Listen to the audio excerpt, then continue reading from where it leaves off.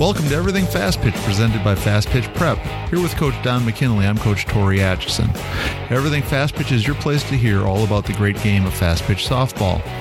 Recruiting, fast pitch politics, fast pitch opinion, college news, travel ball news, coaching tips and ideas are all on the agenda. Coach Don and I are here tonight, ready to crank up another topic. Now that we're heading into the start of the college softball season, a lot of interesting things going on in the world of softball, a lot of things that are very, very exciting to see. And one of the things that I wanted us to talk about tonight, and something that I think is of real interest, hopefully to many, many people, is the whole topic of early recruiting.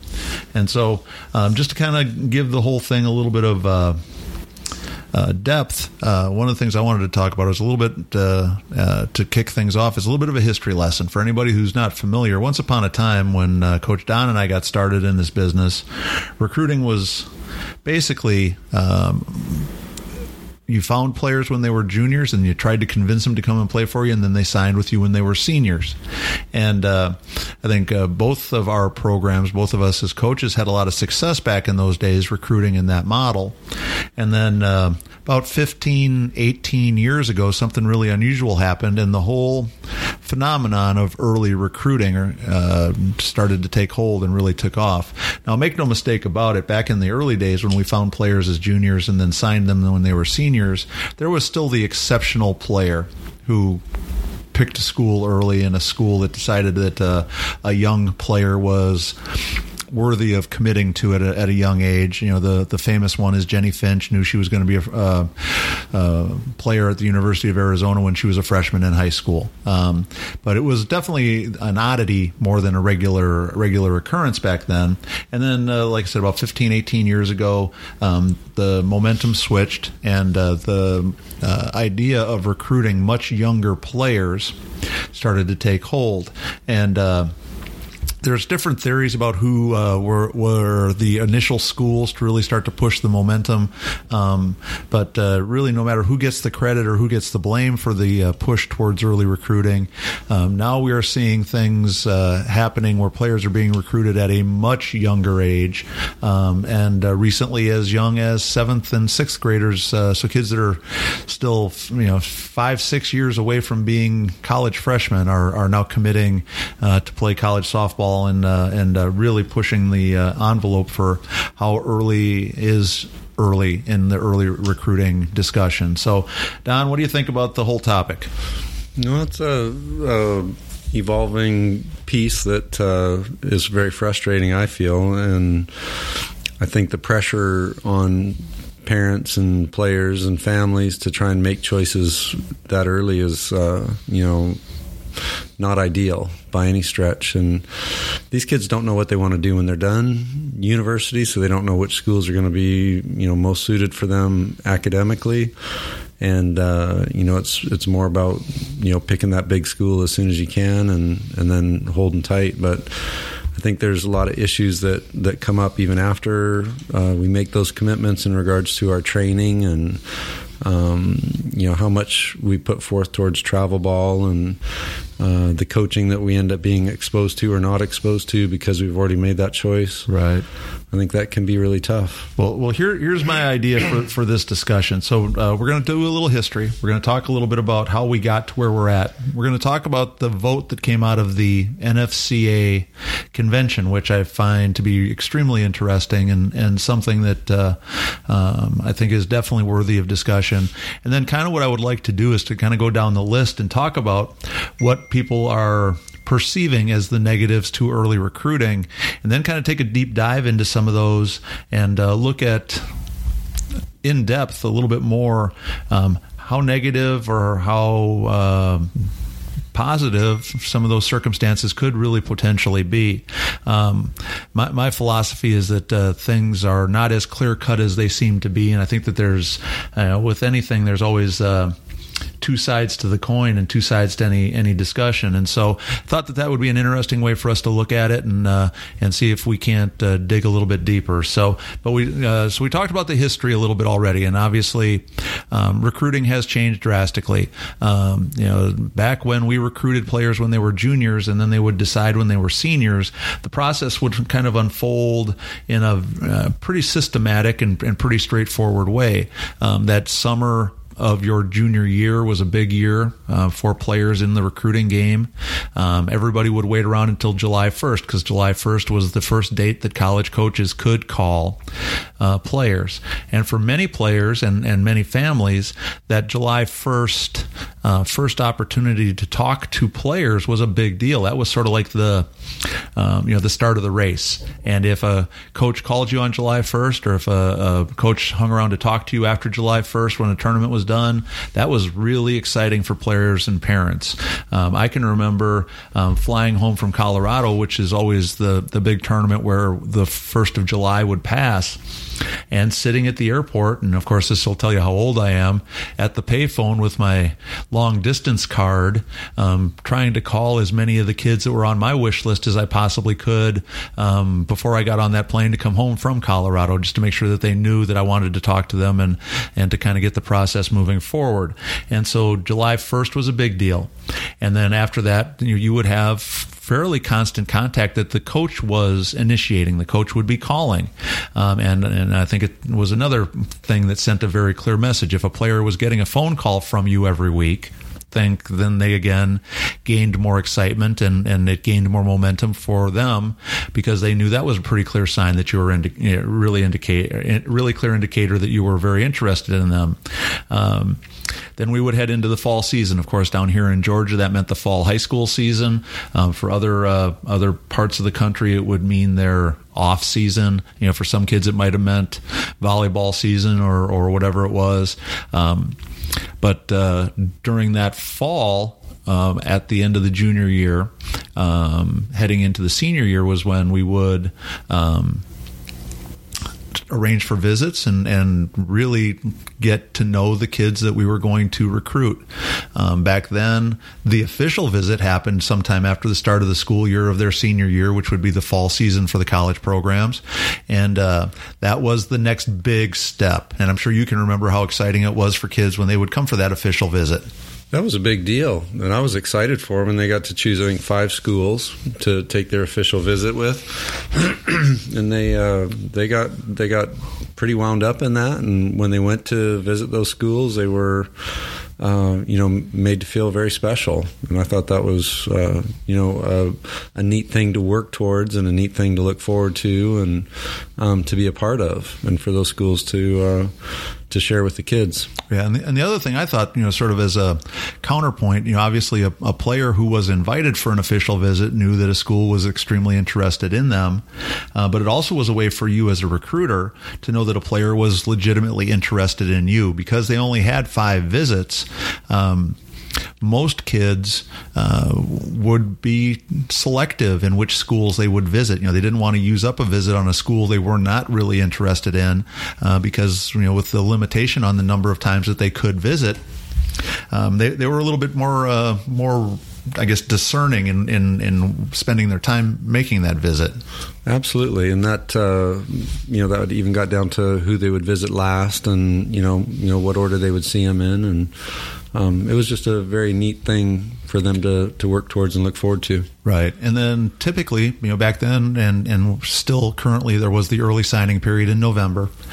So kids would come and visit. And then typically, if a college coach really liked a player, usually on the official visit, if not already in the conversations leading up to that official visit, scholarship offers were made, and honestly, deadlines would be set typically, because the signing period in November was the target that I think a lot of people shot for. They wanted to move to make a decision and be able to say that their decision was made at the time of the early signing period. So then they would sign in November, and back then, that was ironclad, meant that was the done deal. They were absolutely coming to your school, and that scholarship was legally binding.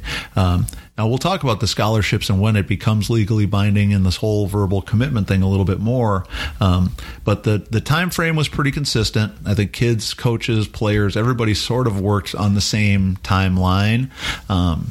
And, you certainly watched younger players, but the pressure wasn't so much on the college coaches to evaluate really young players as much as it was to significantly invest in the players that they were most interested in, that were hopefully going to be making a decision here pretty soon and signing in the fall. And so that was the model for the longest time. And like I said before, for my coaching career, that was when I was most successful. And I know, when you were with Coach Scott and winning national championships at KSU, that was pretty much the model that you guys worked from too. No, absolutely. That was then, and it's all changing now. Yeah. Well, and so how has it changed for anybody who's not familiar? As we said before, about 18 years ago, the move started to push faster and faster towards kids at a younger age being offered scholarships. Now, one of the questions that always comes up is, because the rule about when a college coach can call a player has not changed that much.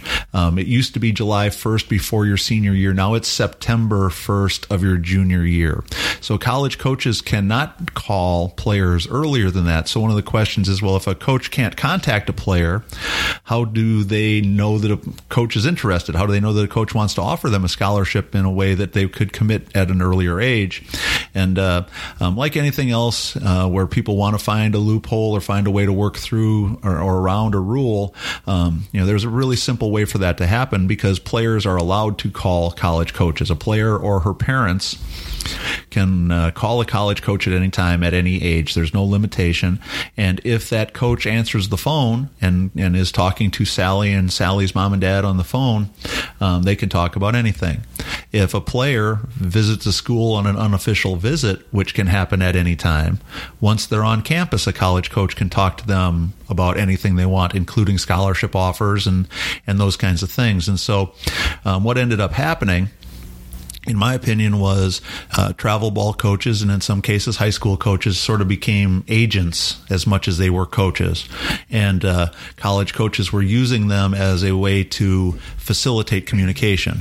So, a college coach would contact a travel ball coach and say, okay, we really like Sally. She's a great shortstop and we think she's a great player, yada, yada, yada. I can't call her, but I would really love to talk to her about my school. So could you ask her to call me? And then typically, depending upon the school and how interested that player is, that player and parent is usually very excited to have that information and to make that phone call. And so slowly but surely, it just kept gaining momentum where that college coach was asking that travel ball coach to set up that conversation, to set up that communication.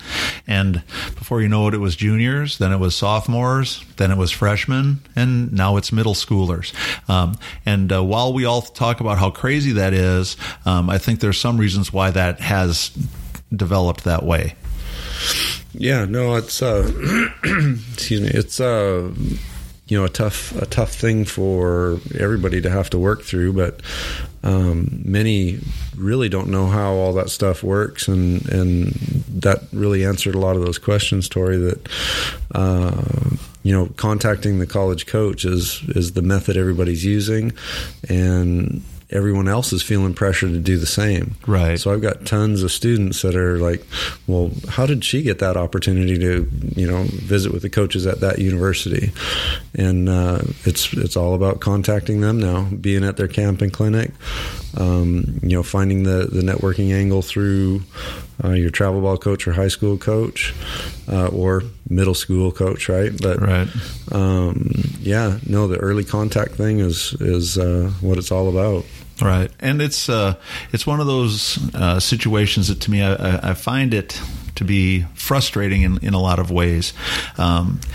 Because even though through our discussion tonight we're going to talk about some reasons why I'm not so sure that early recruiting is as evil as everybody thinks it is, but for the most part, the vast majority of people that you talk to talk about early recruiting like it's the scourge of all things. It's the worst thing that ever happened. It's so terrible. It's so stupid. It's so ridiculous. We just had the situation here very recently where a sixth grader from the state of Georgia, who I know who she is and familiar with her skills. She's a very talented sixth grader, committed to the University of Florida.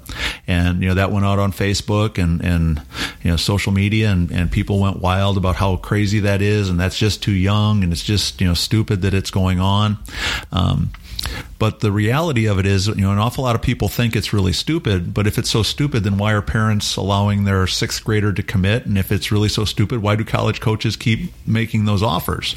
So I think there's a lot of gnashing of teeth, but I'm not so sure that that the people who are the most upset about it are the people that are necessarily in the trenches dealing with it, as much as it is players and families and coaches that are on the edge of it that wish they were getting offers when they were sixth graders instead of having to develop and become a more developed player, or college coaches who wish that their program was such a great sell that the best sixth grader in the country would be dying to say yes to them at the drop of a hat. So to me, I think there's a little bit of human nature involved in why people are as frustrated as they are.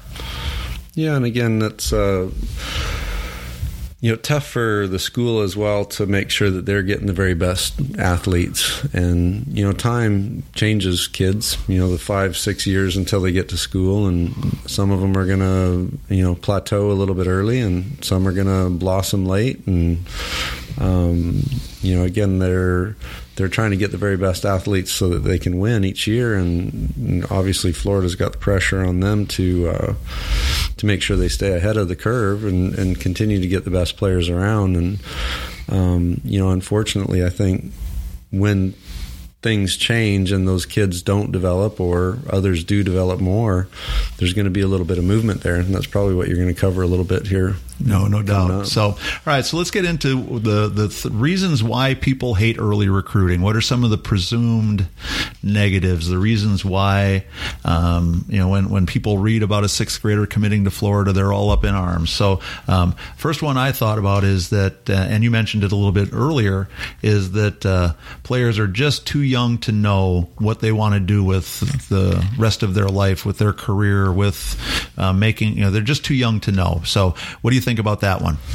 Well, if mom and dad have a really good thought about what they're excited for their kids to study, that might be something they can choose when they're that young. But most 95% of the kids that we work through, even the older ones in high school, ask, what is it you're interested in doing? And they're like, well, I'm not sure.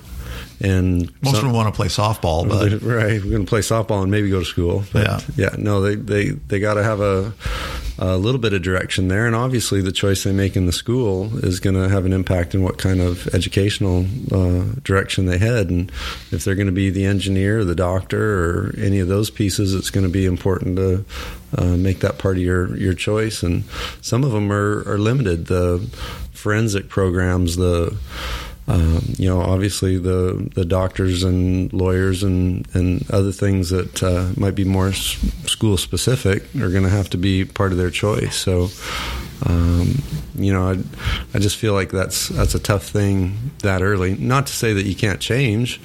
If they commit at that young age, it doesn't mean that's where they're locked into, and that can be part of it too. Right. Well, the first point that you made that I think is worth really getting into is that they're too young to know what they want to do with the rest of their lives. And I agree wholeheartedly that a 6th, 7th, 8th, 9th grader really has no idea what they want to do. And so that argument at face value does hold a lot of weight, and I think it does make a lot of sense.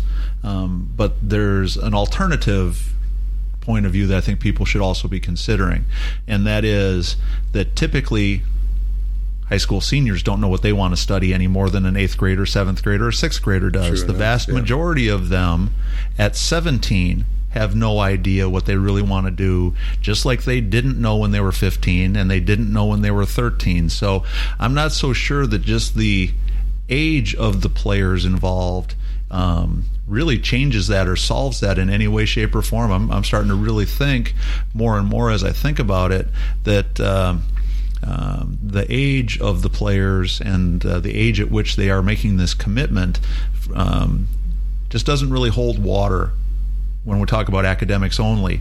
And my experience is, I coached 30 years at the college level, and I'd be willing to bet that maybe 25% of the kids that I coached graduated with the major that they thought they were going to graduate in when they started as freshmen. I'd say, if maybe 25% started as a nursing major and ended as a nursing major. 25% started as an education major and actually ended up being a teacher. But I'd say probably at least 25% changed majors more than once, and the other 50% in the middle changed once. So, that argument, I at face value, I agree with it, and I think that it is asking players and parents to take a leap of faith about their academic future. But I'm not so sure that just the age of the player is going to solve that problem, because I know an awful lot of 17-year-olds or 19-year-olds who really didn't know what they wanted to study either. And so to me, I think that that's the first one that I wanted us to think about both sides of it. I certainly still think it's more likely that an older person's going to have an idea of what they want to study, but I'm not 100% sure that that's... But if you're going to be an architect or an engineer and you find you like math, then you might change your choice, as an older athlete. But right. Yeah. Okay, so the second one is that players this young have no life experience. They don't know how to make an important decision. So what do you think about that one?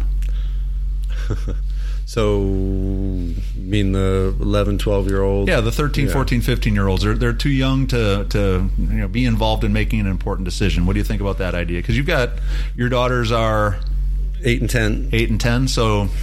You're a couple years away from potentially making them make a choice. If your older daughter was a softball prodigy or a violin prodigy or a... You got to decide now, kid. She'd have to decide now. So, they offered. We have to. Yeah. We have to decide. Yeah. So project a couple years ahead. How prepared do you think young players are for making important life decisions? Well, I think that it's more about some of these families and people hoping not to miss out on a special opportunity, which is really what it is. When some of those top-tier schools make an offer and it feels like the right thing, you feel like you have to make a choice because they're going to offer it to somebody else if you don't take it. And you can only hope, or my hope would be that we continue to be the top kid if we're going to the top school, because if we're not the top kid when we're actually ready to go to school, then they might still pass on me.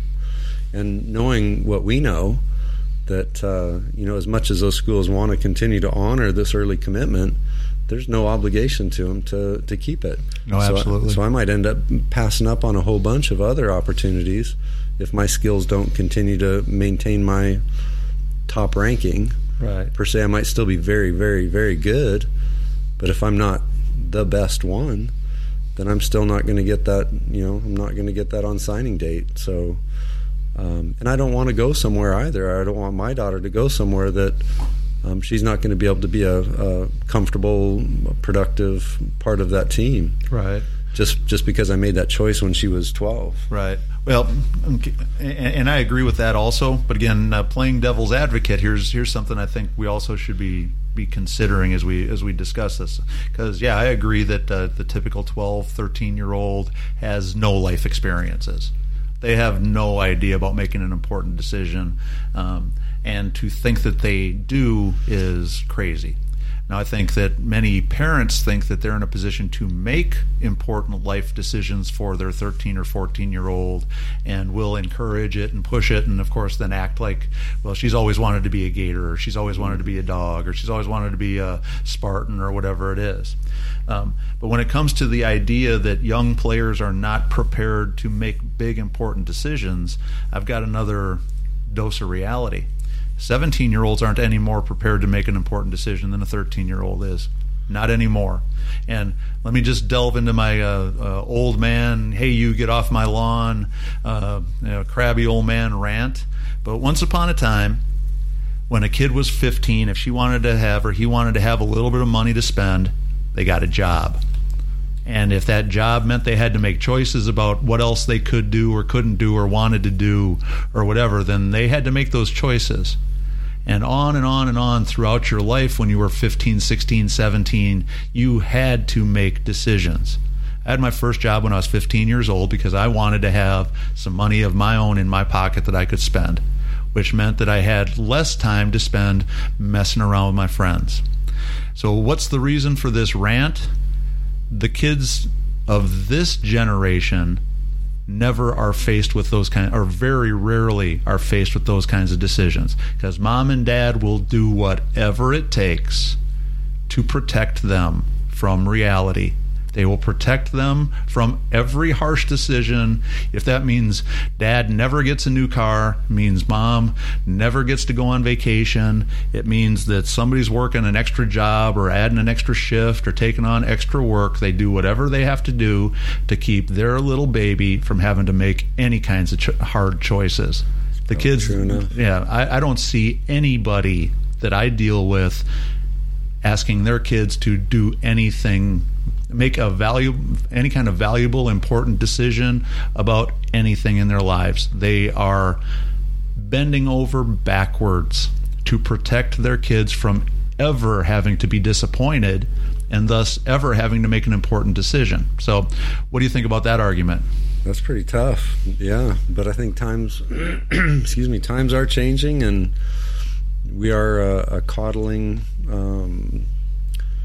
I guess culture, and we go over the top, just like you said. Yeah, and again, I love my son as much as a person can love anything. I mean, if my son needed a kidney, I'd give him mine in a heartbeat. If he needed a heart transplant, I'd give him mine, and I wouldn't even think twice about it. That's what we do for our kids. But I think that when we have this discussion about how evil early recruiting is, the idea that a 17-year-old is in this day and age is going to have faced all these important life decisions that now has them prepared to make this one, I think that's a stretch, to say the least. And the thing about it is, I honestly do believe this might be the most important decision that we ever make, because I think for most kids, where they choose to go to school is going to change everything about their lives. You know, most people find their soulmate when they go to college. Most people figure out what their career is going to be when they go to college. So I do think it's a huge decision, but I'm skeptical about the idea that a 17-year-old is somehow infinitely more prepared than a 15-year-old to make that decision. So as we move on with this, then the best thing that we can do is make sure that we're educated. We understand all the ins and outs and the process and timelines and all the pieces that are important, so that we can at least help advise these student athletes that we're coming in contact with, and help them to make the best choices they can. Right. Oh no, there's no doubt about that. So so the next one that comes up all the time about why early recruiting is so terrible is, what about the late bloomer? What about that kid that's a late developer? So what do you think about that one? Well, I think that they're going to definitely have opportunities, and it doesn't matter what school it is. If you're hitting a ton, or if you're throwing 74 miles an hour, you're going to have an impact, and you're going to have a chance to sneak past some of these early recruits. So somebody is committed as a freshman, slated to pitch at University X, the big school, and they come across this player that's come across their potential and skill a little bit later in the game, but before they go to college, they're definitely going to have opportunity, and they might even pass on somebody that they've committed to early. Right. Well, my take on it is I do believe, especially in our sport, that there are going to be players that are astronomically better as they get a little bit older. They learn a little bit more. They grow a little bit more. They hit maturity. Their body changes. They grow. Whatever it is that they get stronger. That changes their place, I guess, for lack of a better, nicer way to say it, their place in the recruiting food chain. They started off. They were that minnow, and all of a sudden now they're the great white shark swimming around in the ocean that everybody notices. practices. And so to me, I think that there is reason for people to think of early recruiting in a negative light when we talk about the development of players and when they are going to reach their true potential. But the other side of it is, I think that, as you mentioned, that because offers and early commitments and early recruiting promises are really not legally binding, that for that late bloomer, the player that does develop a little bit later, that they still are going to have many, many opportunities, and honestly, sometimes just as many opportunities as some of the big schools. One of the things that we talked about earlier is this idea that if I don't jump in now, I'm going to get left behind. Once upon a time, that might have had a little bit more validity than it does now, but we see players decommitting and we see coaches dropping players at a record-breaking pace now. And because of that, I think that that player that does develop later still has an opportunity to play at a very high level and to still be recruited, as long as they keep doing all the right things and keep working really hard. So I do think that the late bloomer might feel at the beginning like they're at a disadvantage. That player that's a little bit smaller, a little bit weaker at a younger age, might feel that it's hurt them, but I don't think it's ruined their opportunities. I think it's just put them on a different timeline. So even if you're a sophomore or possibly even a freshman and all the big schools are committed out for your class, that doesn't mean you should let off or let up. It means you dig in a little bit harder and sneak past some of them. Right. And there's also, too, a cutoff on the level of schools that are getting all these early commits. There's some of the mid-level schools, they still have a lot of opportunities for players as sophomores or juniors. And they're not going all the way as deep as a freshman class to get early commitments. Right. Well, and one of the things we talk about in our recruiting seminar, and I would recommend that anybody that's interested in learning more about the whole process take some time to attend one of our recruiting seminars. But one of the examples we use is, and the discussions that we have, is that a player should give up on the school they really want to go to when they start school someplace else. If there's a school that you really want and that you really believe is the right school for you, I don't think a player should ever give up on chasing that dream, because you never know what could happen and when an opportunity could present itself at that school. And so for those of you that are worried about the poor late bloomers in this process, here's what I would tell them to do: to keep sending the emails, keep sending the schedules, keep asking those coaches to come, keep contacting those coaches, and wear them out until you get to the point where the only option you have is to start school someplace else. Then I think you can close the door. But until then, I think you should keep right on grinding and keep on digging, because that opportunity could still present itself. And to me, being that active player, that person that does keep digging, is going to keep the door open. So the late bloomers, keep digging. I don't think you really should be as panicked as some of you are.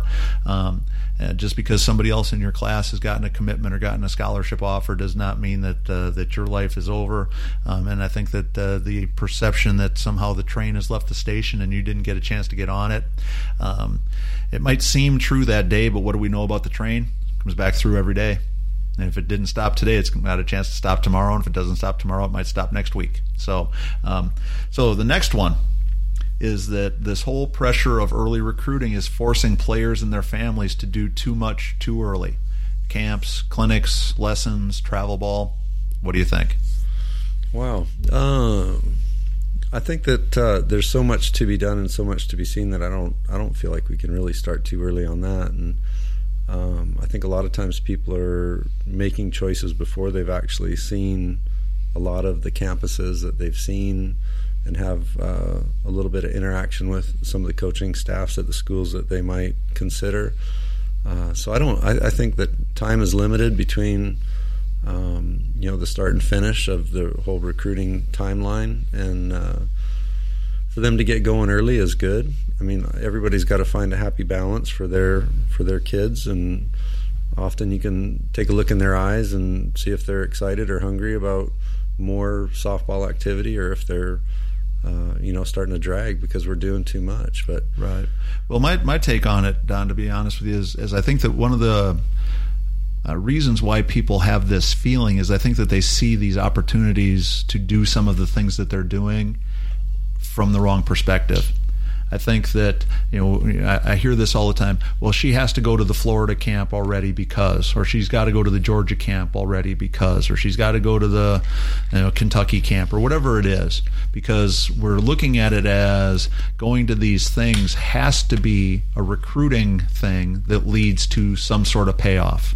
We see it as I'm only going to this camp because I want them to recruit me, instead of seeing it as a chance to learn about the school, a chance to learn from those coaches, a chance to become a better player, a chance to have some fun. We don't do that, do we? Maybe meet some new players, maybe all those kinds of things. And so I think this feeling that as a family or as a player that I'm forced to do those things is a really screwed up perspective more than it is something that is a negative.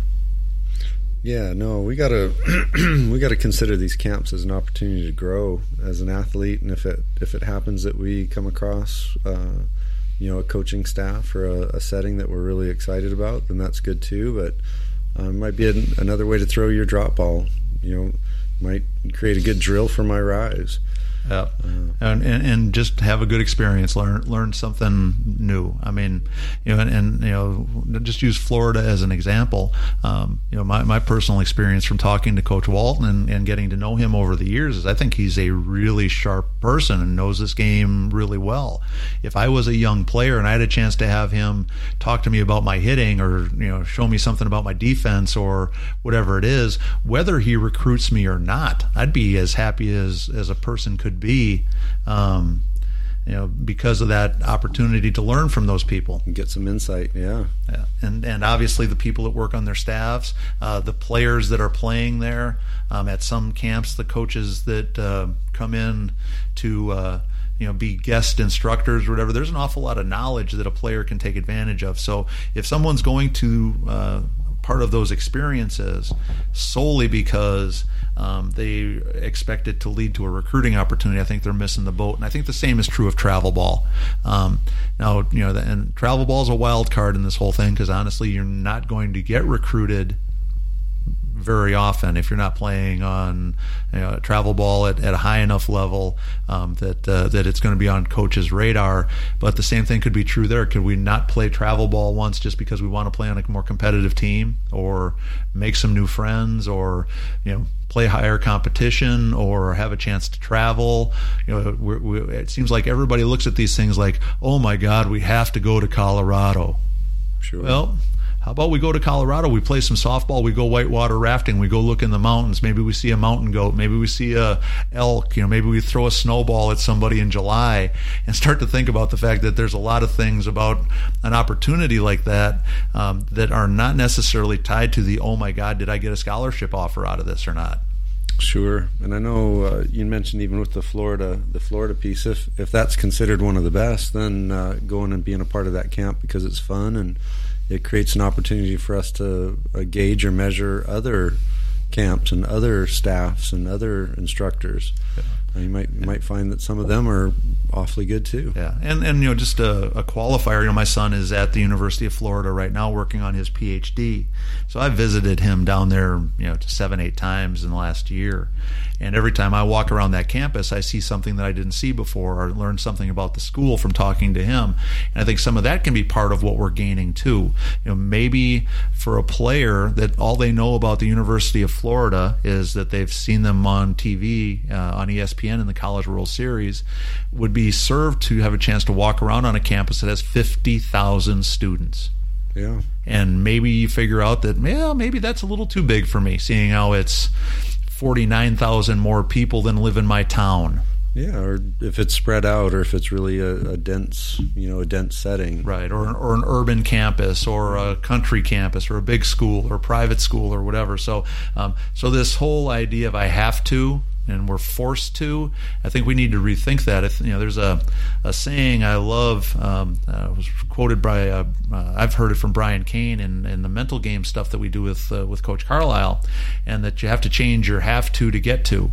And that too many people are caught up in everything being something that they have to do, and I have to go to practice. Well, how about I get to go to practice? Feels so much better. Yeah. I have to go to work. Well, how about I get to go to work? Feels so much better. Yeah. So anyhow, next one is the verbal commitments that these people are making aren't legally binding. So what's the use anyhow? Wow. Right. They get you to commit to them, and then a lot of things happen in time. You take yourself kind of out of the recruiting flow because you're off the market. You're off the market, so you're already sitting back waiting for your time to go to school. A lot of things happen. Coaches get job offers at other schools, or they age out and decide, hey, you know what? I think I might retire a little bit sooner. Yeah. Coaches leave for lots of reasons. Yeah, the coach's spouse ends up getting a great career opportunity somewhere else, so they decide to either postpone their career and move with them when they go. And a lot of times, if not all the time, when the coach leaves, so does your early commitment. So that makes it a little bit scary in how secure that is. Right. Well, let's just to make sure that everybody understands, the verbal commitment is not signing a scholarship. It is not a legal document. It's not, as we talked before, in the signing period, when you actually sign a scholarship is legally binding. When you put your name on that piece of paper, you sign it, your parents sign it, and it came from the school with all the right signatures on it. When you send it back and that school receives it, that's legally binding. Everything that's promised in a verbal commitment, everything that a coach says, everything that the coach promises, everything that you believe to be true is nothing more in that verbal commitment than just what it sounds like. It's a handshake deal. It's a hope so. It's a promise but. And the but is a big thing that I think sometimes people lose track of. Now, we're going to spend a whole session talking about verbal commitment, so I don't want to get too deep into it, but just to make sure that anybody who's listening knows that there's a huge difference. When you sign the scholarship and the National Letter of Intent, that is legally binding, and that protects you and the school. When you make a verbal commitment, it is not legally binding, and there is no legal teeth to it. If a coach promises you the sun, the moon, and the stars on Monday, and a week later decides, wait a second, kid, I don't like you, get out of here, you bother me, you've got nothing other than a week of thinking something that coach didn't really mean or whatever. So that's the whole thing with what a verbal commitment really means. And so I think, to me, one of the reasons, there's a lot of reasons, I think, why people are dying to commit. And I think, again, that's another topic. But because they aren't legally binding, I think there is some real reason to think about how crucial is it to commit to something that doesn't really commit me to something, or doesn't really commit them to me. And we mentioned it briefly before, but we know for sure that players and more players recently are the term decommit. I had never heard of that until I read a book about football recruiting, and then I heard about decommit and soft commit and all these things that sort of sound like a promise but don't really mean it. And schools drop players, and they drop players for a lot of different reasons. So the verbal commitment is, because it is not legally binding, as you mentioned, Don, taking yourself off the market is definitely something that every player should be thinking about before they make that commitment.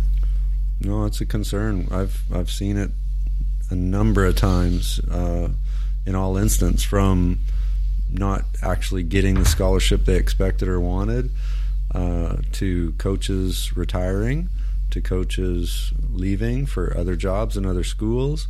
The athletic department at the school that they had committed to want to help the incoming coach, who has a whole following of athletes that they're excited to coach in college, and there's just not enough room for the previous commitments and the commitments that coach coming in has. So it becomes a pretty challenging, tough situation, and then you're scrambling. Right. And one of the things I think that is a major misunderstanding that a lot of people believe is that when I, as a player, make a verbal commitment, when my family and I commit to a school, that somehow that means that commitment is there and it's ironclad and nothing can change.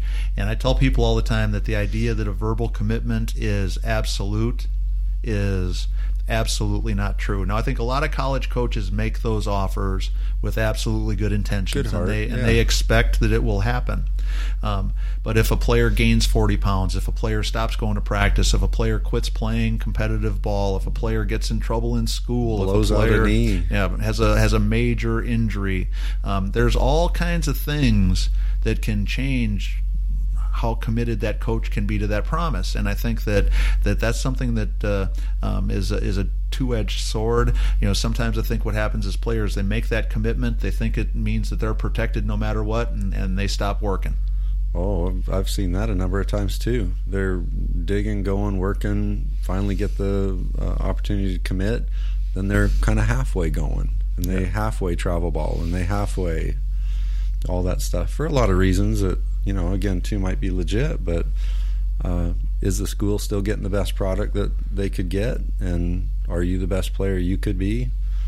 It's questionable for sure. Right. Well, and I think one of the things that sometimes people lose sight of, and I think it's easy for it to happen because we're talking about disappointing our kids and young people that we care about.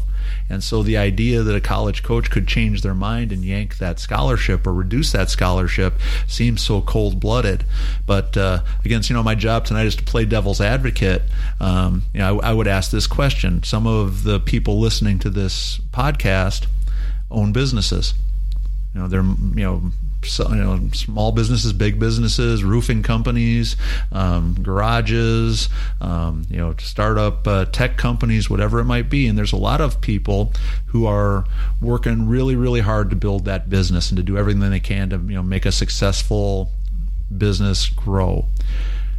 Would you expect, if that was your parent or if it's you've got your company, you've got 7 employees, and you're working your tail off, and everything that you've invested into this business is hanging on the next employee you hire being great at their job and doing a great job, and you find out before you hire them or shortly after you hire them that they just cannot do it?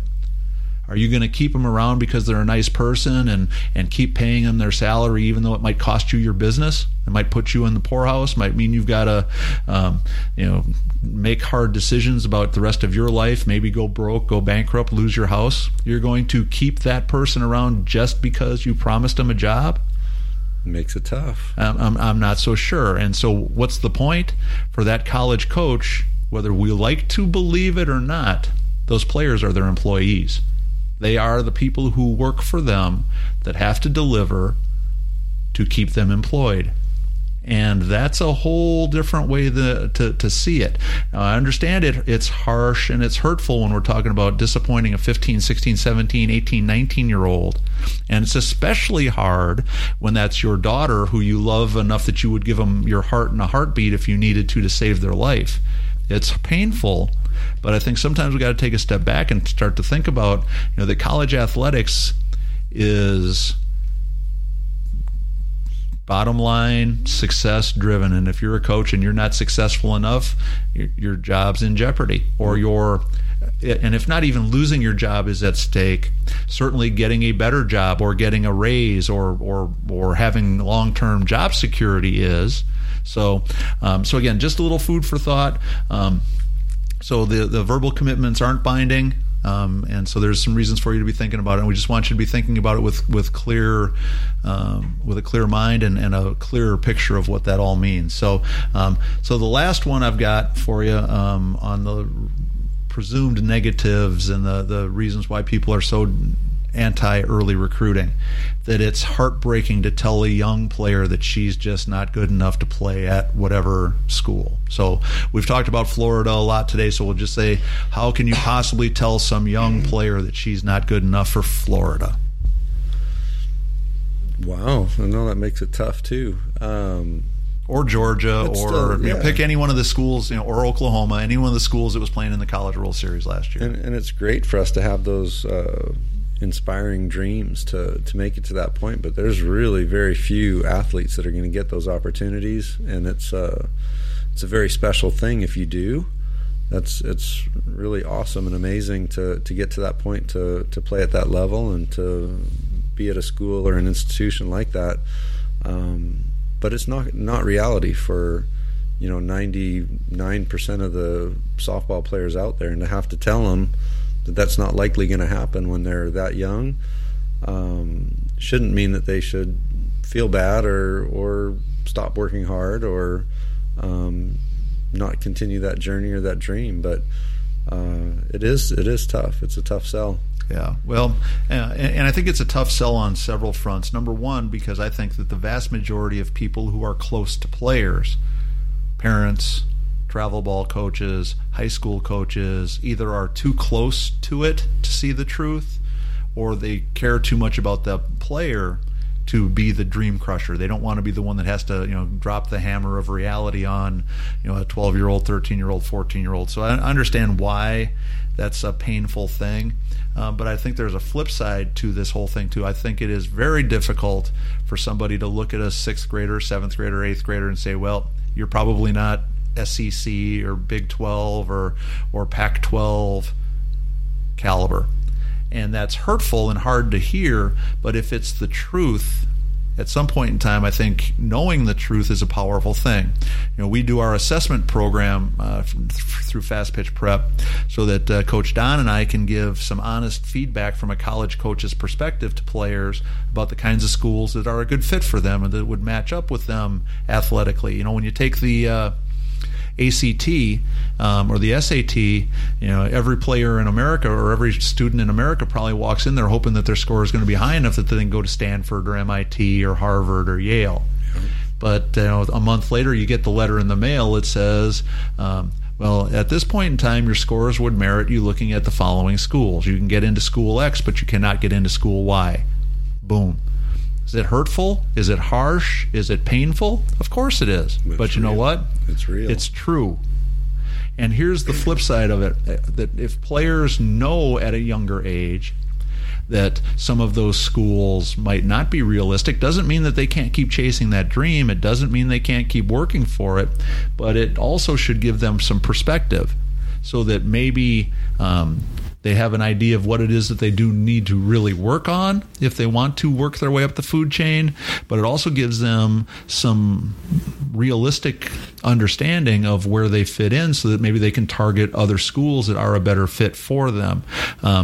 The reality of that situation is a harsh one, but I think the truth is always the truth. And here's the flip side of where I think the end of early recruiting is going to create a problem. So now we have kids that are 6th, 7th, 8th, 9th graders finding out that they might not be what it takes to play at a College World Series caliber program. Because as you mentioned before, 99% of the softball players in America probably don't fit the profile of those schools. And it might even be more than that. It might be 99.9%. But It's a very, very small number of players are the kinds of players that can play at Oklahoma or Florida or Oregon, those kinds of places. It's of Arizona. It's a very small percentage. And while it's harsh to find out when you're a 9th grader, a 10th grader, an 8th grader that you're probably not that player, what's going to happen here in a little bit is that kids are going to find out when they're juniors, because they're not going to know where they fit in. They're not going to have gotten feedback from college coaches. They're not going to know where they don't have a shot, or better yet, places that are too much of a stretch or too much of a reach. And so because of that, we're going to have 99.9% of all players finding out on September 1st of their junior year that they're not good enough. If the phone's not ringing. And it's not going to ring, and now they're all going to be scrambling. So you think the pressure of trying to figure out what you're going to do when an 8th grader is harsh. What do you think it's going to be like when you find out that you and 100,000 other people all just found out that your dream is not going to come true, and now you've got to start scrambling? So it would be nice to know. I think it would be. And in some cases, I think it's very beneficial to know. And And again, I don't think that means that a player should give up on that dream, but I think that they should, dreaming is and having hope is a beautiful thing. It's like you and I, we joke every week. We both buy a lottery ticket every week, hoping that we're going to strike it big. But that's not my retirement plan. Sure. I don't spend every penny I have hoping to win the lottery because I'm absolutely sure that I'm going to win. So I don't have any other fallback plan. I mean, I'm trying to plan for retirement like a normal human being would. Well, for college softball players or players that are potentially going to be college players, to find out all of a sudden that everybody bought a lottery ticket for the same lottery on the same day and 0.1% of 1% of them are going to win, I think that's going to be a harsh. That's going to be an interesting storm to see as that unfolds. And you said with the assessment's nice in the fact that you're going to have an idea of what level you should expect to attain. Then you can focus all your time and your resources on those schools and developing relationships with those coaches and researching those environments to find out what's most comfortable for you and your family, location-wise, and not miss out on those type of opportunities just because we're chasing something that might not really be there. Right. So anyhow, I think I wanted to play the devil's advocate on some of these things tonight because I think that there's an awful lot of people bashing early recruiting, and I do think, and I agree that I think the idea of recruiting 6th and 7th graders is a stretch. It's extreme. And because of that, now we've had a new pushback. So the last part of the discussion for tonight is at the National Fast Pitch Coaches Association, our national coaches group, which is predominantly representative of college coaches, but also represents travel ball, high school, and all the ranks, vendors, manufacturers. But it's predominantly driven, and discussion there is driven by college coaches. And this year there was a movement, a push, and a discussion to change the model for recruiting and to drastically limit when a coach can talk to players, to set a September 1st of their junior year starting line for the first time that a college coach can have any recruiting discussion with a potential player. And from what I read, because unfortunately I was not at the convention, but from what I read, it was nearly unanimous in support of the idea of changing the rules and writing new legislation that would pretty much take us back to the early days of recruiting, where you found players when they were juniors and then you signed them when they were seniors. So does this mean that a college coach then gets a phone call from a sophomore? Can they take that phone call? Can they invite them on campus? They can take that phone call. They can invite them on campus, I believe, but they cannot talk about recruiting, cannot talk about where they would fit in, cannot offer them a scholarship. Are there repercussions? Oh, I'm sure there are, but that's a whole other part of this discussion. So we have this near unanimous vote. And in that near unanimous vote, I'm guessing that that included a bunch of high-powered coaches that are continually being seen on the College World Series and winning national championships. And now I'll admit I'm not the sharpest knife in the drawer, but then I was kind of dumbfounded because after I read all this stuff about how we're going to fundamentally change recruiting, we're never going to do this again, we're stopping it immediately. I have since then seen a 6th grader and at least a dozen 7th graders on Facebook and other social media sites having done it, committing. Yeah. And so my question is, if we're so committed to changing it, and I'm pretty sure that these coaches that are committing these 6th and 7th graders were part of that vote, why are we still doing it? Don't want to miss out. If everybody else is going to keep doing it, so will we, right? So I guess that right is only right if they make a rule that tells me what's right. And wrong is only wrong if I'm going to get in trouble if I don't do the right thing in recruiting. I'm confused.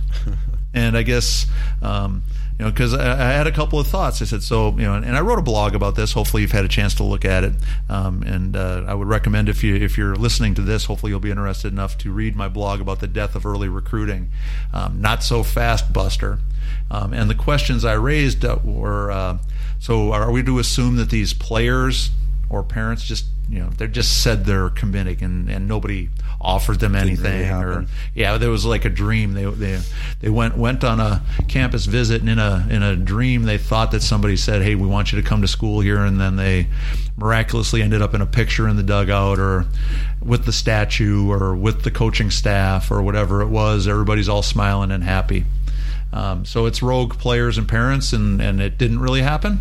It's a dream. It's like what was that crazy show that was on TV with the people on the stranded on the island, and all of a sudden, the grand conclusion was it was a dream and it never really happened. Is that what was going on? I'm not so sure. What was that? I can't remember the name of that show. But anyhow, so that was my first thought. Then my second thought was, maybe the college coaches didn't really mean it when they offered him a scholarship. It was just kind of like, we're just saying, I'm not really saying I'm offering you a scholarship, but if I did, maybe that's what happened, but I'm not so sure. If I was allowed to. If I was allowed to, which kind of comes back to what are the repercussions when we do have a rule, because I didn't really offer them a scholarship. We were just talking hypothetically. Seems like a pretty reasonable defense to me that we're going to hear about at some point in time. September of your junior year, this might happen. Yeah. And so then it really dawned on me what's really happening. You ever gone fishing? Very rarely. Or hunting? Again, rarely. Yeah. Well, when you go fishing, there's a season. And I think, in Wisconsin, where I lived most of my life, it started on April 1st and it ended on November 1st. And you know what happened on October 15th? Everybody who could spent as much time on the lake as they possibly could because they wanted to catch every fish possible before the end of the season. Sure.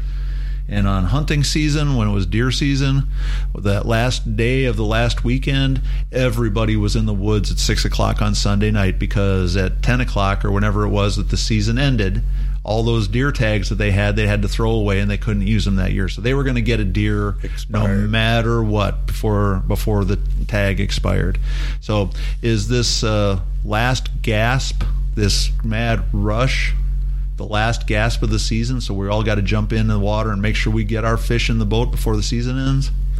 Well, we're going to have to end up with those repercussions, so it just doesn't happen. Yeah. So anyhow, I was excited to see that some honest discussion was had, but here's my take on it. I don't think early recruiting is going to really stop until the schools that believe they benefit from it believe they no longer benefit from it, and I don't care whether there's rules or not, because if we're counting on coaches to turn in other coaches for violations, I don't think that's ever going to happen. Not likely. And if we're counting on parents to be the ones to go to the NCAA and say, well, Coach so-and-so made me an offer. Now, they didn't really make me an offer, but they were talking hypothetically. I don't picture that's going to happen either. I think that right now, for whatever reason, and whether anybody wants to agree with it or not, there's a bunch of very big programs that are very, very successful that think getting commitments from young players is good for them. And I think that's going to continue until it's not good for them anymore. I'd like to see statistics, too, of those that have, and I guess in a few years coming, we'll be able to see how many did commit early, how many did end up going to school at those institutions and ended up staying because they were quality enough to help that school. Yeah. Well, I'm just going to say, I just hope I'm still alive when this sixth grader gets to college. Right. Because that's 6 years from now. There you go.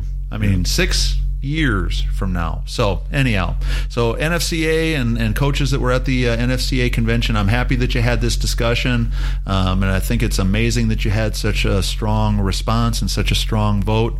But if we meant it, why are we still doing it?